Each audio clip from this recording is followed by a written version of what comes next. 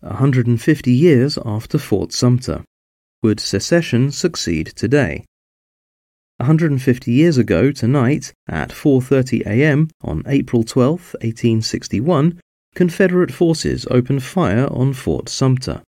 My great-great-grandfather, William Robertson Boggs, was an engineer who helped prepare the gun emplacements at Fort Moultrie, which delivered the heaviest fire.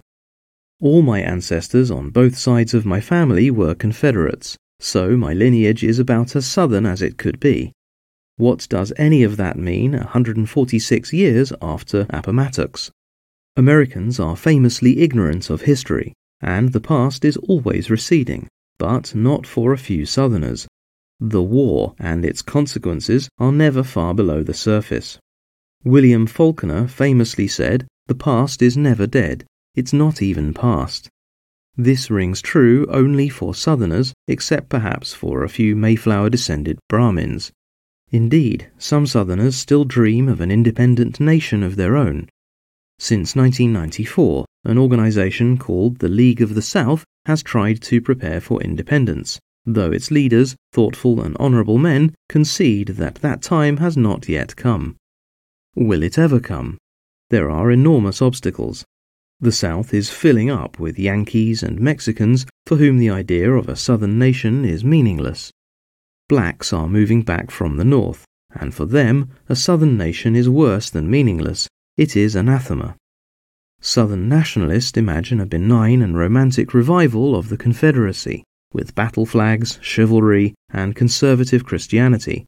But for many Americans, there can be no benign revival. They cannot separate the Confederacy from slavery, and any goal with even the slightest second-hand, undeserved taint of slavery is at a deep, probably fatal disadvantage. I am confident that not one person who dreams of an independent South has the slightest desire to reinstitute slavery, but that doesn't matter. Any Southern sovereignty movement that even mentions Lee and Jackson or hums Dixie is automatically suspect. And what Southern independence movement can there be without Lee, Jackson, and Dixie?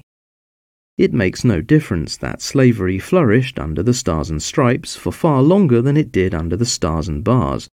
It makes no difference that Lincoln had no use for blacks and wanted them out of the country.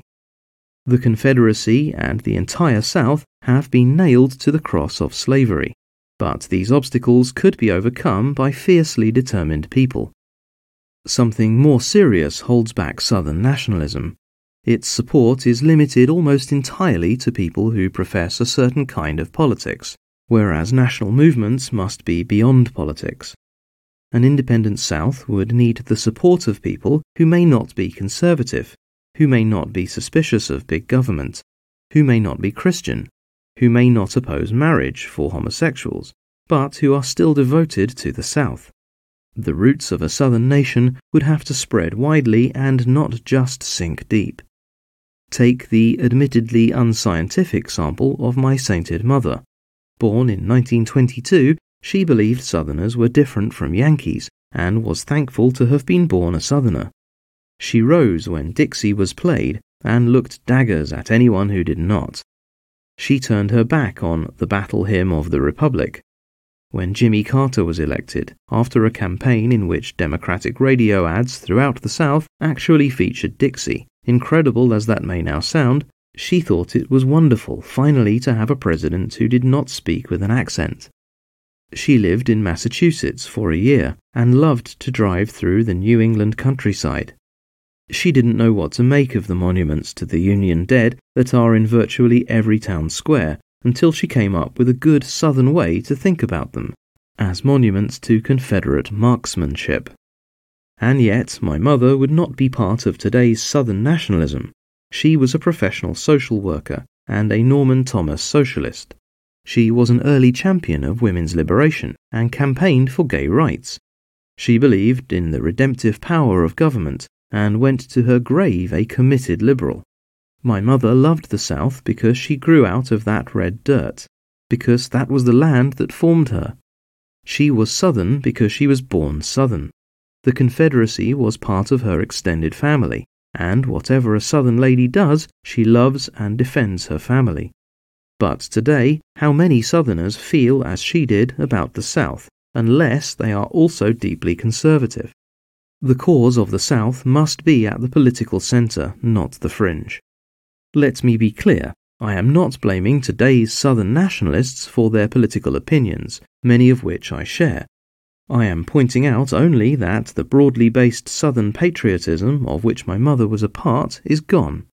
There are not many Southern nationalists today who would march for gay rights, or who would expand the welfare state.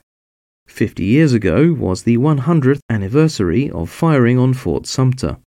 In 1961, I was a fourth grader in Richmond, Virginia, and my teacher, Bella Outlaw, was an outspoken Southern patriot. We were never to talk in her class of the Civil War, but of the war between the states, because, as she explained, ours had been a battle for independence, not a fight over who sat in the White House. She taught us that secession was in the tradition of the American Revolution, which was secession from England, and that George Washington is of the Great Seal of the Confederacy, because our ancestors believed they were acting in his name.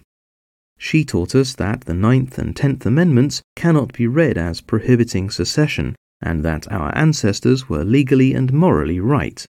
All my classmates were staunch Confederates. Yankee was a term of contempt. The battle flag was our symbol of bravery and devotion. That year, I saved up my meagre allowance and bought 2 genuine Confederate $20 banknotes. I thrilled to imagine whose hands might have touched those sacred relics. 50 years later, after the enforcement of Brown v. Board, I suspect today's Richmond fourth graders are not as Confederate as my class was. I'm certain their teachers are not as Confederate as Bella Outlaw was. And yet, Miss Outlaw was not a conservative. There were rumours that black children might be coming to our all-white school, and she had firm views about that too. She said she would treat black children exactly as she treated us, and, like it or not, we had better do the same. I don't know about my classmates, but I remain sympathetic to secession. I would be glad to see an independent South, or an independent Vermont or Texas or Cassida. I applauded the disintegration of the Soviet Union, as much because it meant independent homelands as because it signaled the death of communism. Today I root for the Chechens against the Russians, the South Sudanese against the Arabs, the Kurds against the Turks, the Flemings against the Walloons, the Quebecers against Ottawa. Men need homelands that are theirs, that commemorate their heritage and ensure its survival. But when the Czechs and the Slovaks peacefully seceded from each other, it was because millions of people were Czech or Slovak nationalists first, and many different things second. They set aside all other disagreements in the name of nation. The American South does not now have the same broad-based national fervour, and the few sparks of Southern patriotism that remain are smothered by newcomers who are indifferent or hostile to the South. Looking back 150 years, I am struck by how remote and irritant the federal government then was. About the only brush with Washington most Americans ever had was buying stamps at the post office. The feds never dreamed of telling you whom you had to hire, what you could put in your food, or how many days off you had to give the help. No American had to account to Washington for every penny he earned, and then hand over a big part of his income. Not even Louis XIV or Ivan the Terrible exercised that kind of tyranny. The people of Illinois and Wisconsin would have voted articles of secession before South Carolina did if they had lived in the grip of today's central government. And yet, the irony is that our pestilential bureaucracy has nothing like the resolve with which Lincoln's government fought the war. A country that chants mantras about diversity and tolerance has no idea what it even is. It has no identity to impose on people who know who they are, know what they want, and are prepared to fight for it. The real tragedy is that Southern nationalism crested 150 years too soon. I am convinced that if today the people of the South, or of any state, were as determined to secede as my ancestors were in 1860 and 1861, The federal government would not now slaughter them to keep their corpses in the Union.